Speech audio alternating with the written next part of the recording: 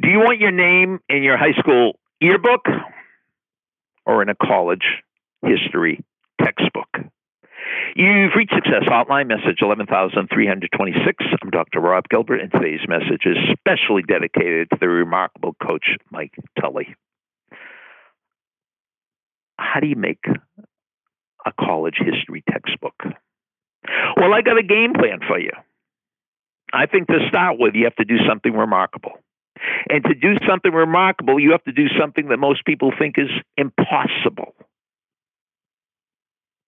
And if you do something impossible, people will think you're remarkable, and you'll make the college history textbook.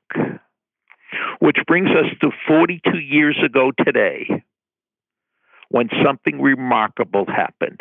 Something impossible happened. The final score, United States 4, Soviet Union 3. 42 years ago today, a group of college hockey players from the United States beat the greatest sports team in the history of the world. The greatest sports team, not the greatest hockey team, the greatest sports team in the history of the world. That was impossible. To make it even more impossible, Coach Tully was at Madison Square Garden 10 days before this game. And the same two teams played at a fundraising event for the United States Olympic Committee. An exhibition game. Final score, Soviet Union 10, United States 3. Coach Tully said it could have very easily been 20-0. 20-0. That's how much better the Soviet Union was. But the great Herb Brooks, the coach of the United States,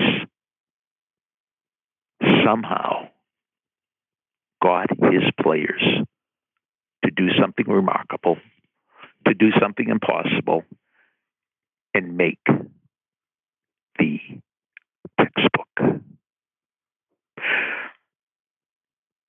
In 1960, the last player cut from the gold medal winning United States hockey team in the 1960 Olympics at Squaw Valley was a kid from Minnesota named Herb Brooks. Imagine the pain of watching his friends win their gold medals.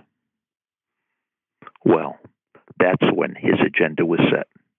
That's when he became remarkable. That's when he took on the impossible, because he was going to get his gold medal too, but he had to wait 20 years. Thank you, Coach Tully. Do the impossible. Thanks for listening to the Success Hotline with Dr. Rob Gilbert on the Ironclad Content Network. You can email Dr. Gilbert at sendmeastory@aol.com.